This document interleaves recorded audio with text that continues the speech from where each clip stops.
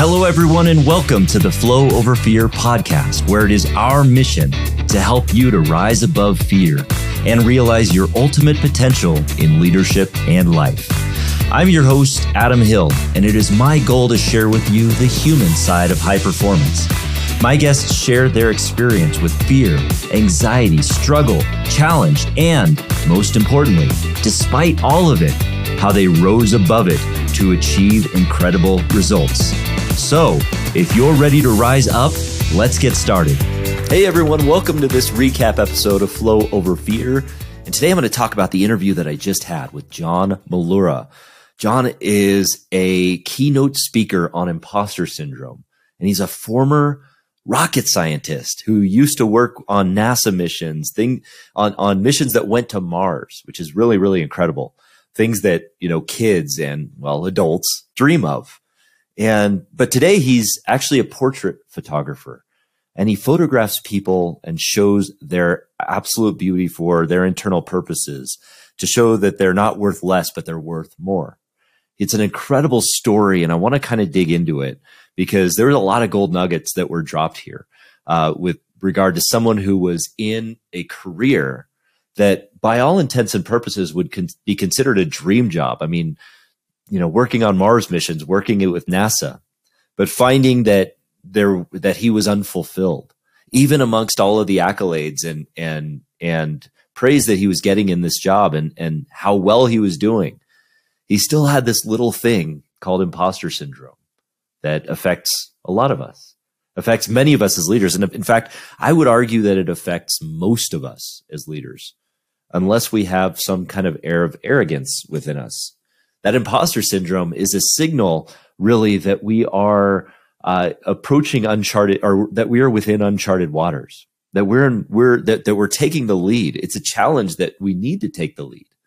And so, knowing that fear in us is really just a part of the experience.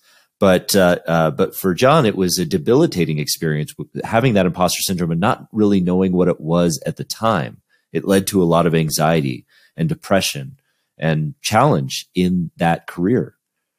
He told a story about how he was actually on stage receiving an award from the Department of Defense. And amidst that, he was almost in tears, not because he was afraid of being in front of people or just so proud of himself, but because he legitimately believed that award might be taken from him in short order, or they might just say psych. And I know we think that those kinds of thoughts are crazy, but how many of us, haven't you ever felt that way? That in the midst of something that we're doing great with, that it might just be pulled away from us, that the carpet might be pulled up from under us. I would venture a guess that if you're listening to this, it's happened on frequent occasions. And so that sense of feeling unworthy was something that he started to recognize and started to change in him after he experienced a trauma in his own life. A childhood friend of his had passed away from suicide. And that added to the anxiety and the depression and the uncertainty that John was feeling at that time in his life. And it led him to question more things and to look at this veneer of perfection that he had put on himself and really start asking new questions and dig into, collect data on himself, as he said. As a scientist, that's really what he was tasked with doing, is collecting data. And so he flipped the switch on himself to collect more data on himself. And he realized that he did have this veneer of perfection that he wanted to show everybody. And he did so in almost a negative way. He described something that I never heard before, which was this empathy for evil intent sort of thing, where he would use his empathy to really dig into people and defend himself and defend his perfect veneer. And all of that was veiled in this idea of, feeling like an imposter, the anxiety, the depression that he was feeling at the time, the lack of fulfillment. So as he started collecting data on himself, he started to become more self-aware and learn more about why he was doing that and and really change the person that he was, not be, so defensive on that front. It also led him down a path of recognizing that, maybe this wasn't the career for him.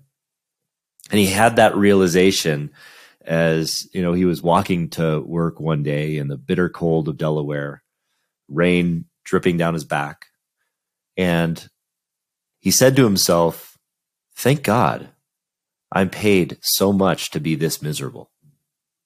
Thank God I'm paid this much to be this miserable. We've all heard it before. We all chase this phantom fulfillment of finance and of money, of satisfaction through greater income. But in every instance where I've heard that people have put money over their values or over what they want to become, in every one of those situations, it's led to the four-letter F word that we all hate, F-E-A-R, fear and anxiety and unfulfillment. And so putting that aside, when he decided to make a change in his own life, fortunately, his wife stepped in and said, maybe you should do what you've always loved, which is photography. Maybe you should lean into that. And that's what he did. He left his engineering job as his primary role, and he started getting into photography and taking that on as his primary business. And he started, and originally when he first started out, he first started in this photography business when he was, as he was traveling the world for NASA and doing all of these things, and for the businesses, the engineering businesses that he was in, he was photographing landscapes, and ultimately a lot of those, photos landed him some pretty neat gigs, National Geographic and other things like that. But then, he had always been a bit apprehensive about photographing people, photographing portraits. And the reason was because he just didn't, it was that imposter syndrome stepping in again. It was that feeling like that he was not worthy or capable of doing people the justice of what they would want to see in themselves. Landscapes don't question, our quality of photographs or anything like that, but people do. And so he never wanted to do that. But what he realized when he finally started getting into that portrait photography, he found that it was something of his calling. And I would argue that the way that he does it, it became such a powerful method of revealing people's true power, revealing people's true identity and their inner badass, as he would call it. And his point was that the very empathy that he had used for evil intent earlier in his life was the very thing that would actually help him to understand his clients and help his clients and give them the visual feedback that they would need to understand and personally develop and become their best self. So he used that empathy to his power. And now what he does is he serves people within that photography world as really this personal development practice, as this way of being a concierge throughout the entire process, from the very beginning, with walking through them as far as what they want to achieve, what their fears are, what their apprehensions are about being photographed, and from using makeup artists and having the makeup artists reach out to them and give them advice on how best to take care of their skin and hair and wardrobe, working with them through this whole process, and then practicing empathy throughout and walking them through the whole photograph process, telling them what to do with their hands. Have you ever thought about that when you're getting your pictures taken? Like, what am I doing with my hands? Who knows? I don't even know. I get very I get very self-conscious when I think about my hands in any kind of situation, right? It's like even in conversations, it's just an anxiety thing. Do I have them in my pockets? Do I have them on my back? Should I have them like I'm Superman, or should I just do a little dance? I don't know. But the thing is, that's how he helps people through that process is understanding how they can look their absolute best, and not necessarily so that they could just send this out on their social profiles or in their business or anywhere else, but really so that they can put this picture somewhere where they can see it, where they could see their inner badass, where they could see that they can look at a picture of themselves and say, I look good.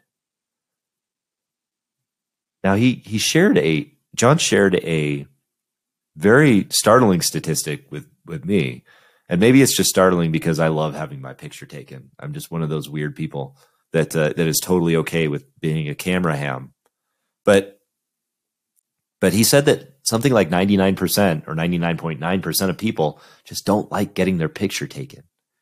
They don't like the way they look, or they feel self-conscious, or they just don't want to get their picture taken.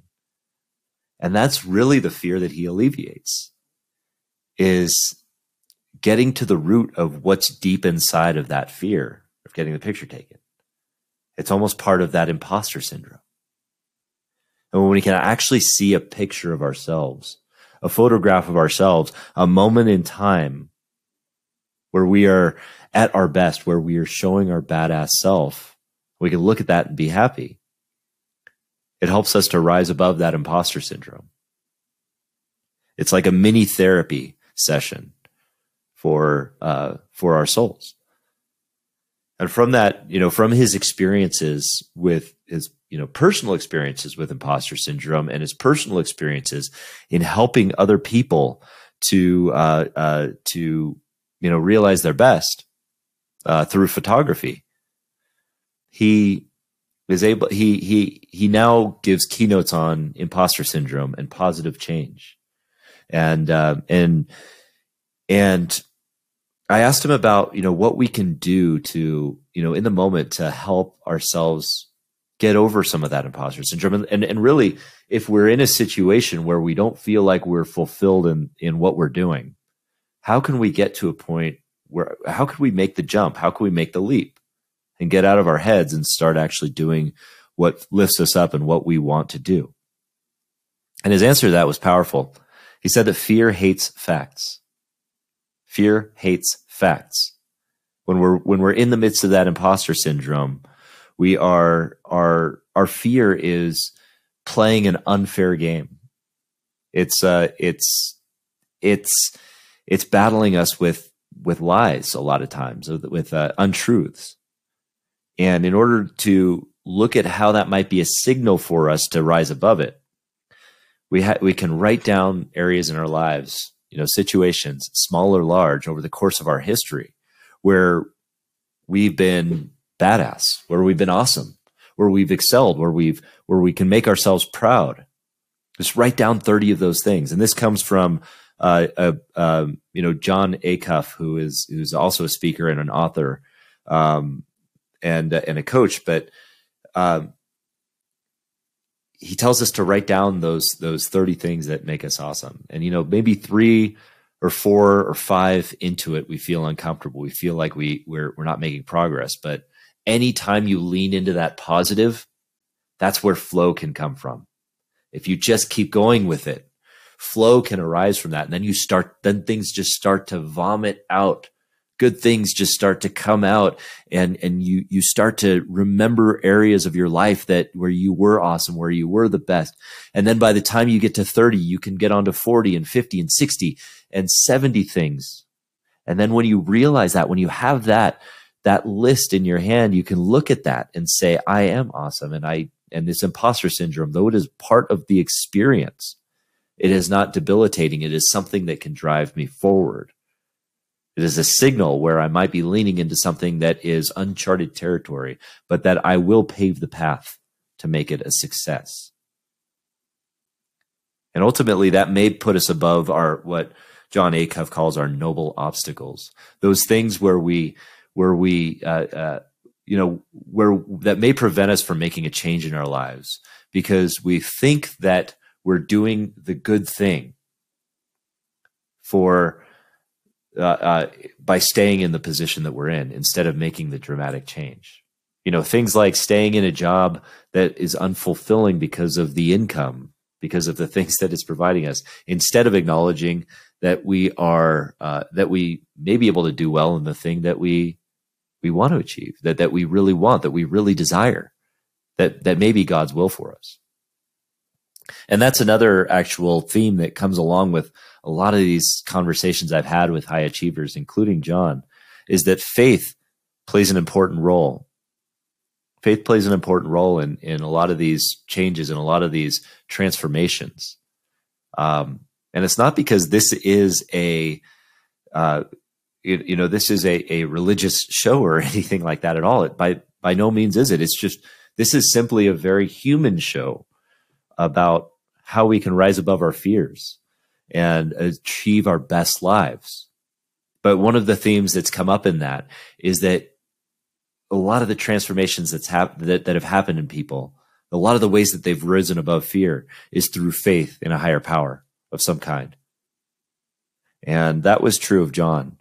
And the final piece that he shared with us on how we can really kind of rise above our fears and, get over our imposter syndrome or at least get through it or walk through it more appropriately, is to practice grace, to be more gentle with ourselves. When we're gentle with ourselves, we can start to acknowledge, that we're human. We can start to let go of the ideal perfection that we desire to achieve, and realize that this life is not about perfection. It's about continuous improvement. It's about growth. And sometimes in order to grow, we have to shift. We have to transform. We have to embrace the imposter syndrome and recognize it as a signal that we are, that we are being called to something bigger.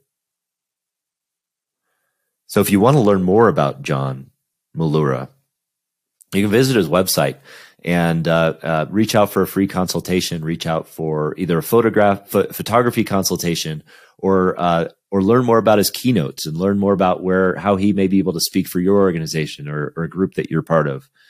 You can find him at johnmollura.com. That's John, JohnMollura.com. Or you could find him at molluraphoto.com. And please check him out. It was a very awesome interview. So please check out the interview as well. And I guarantee you'll get a lot from it. There was a lot of gold nuggets dropped here. And it was a great conversation. So until next time, thanks for joining me on this recap, and we will see you again soon.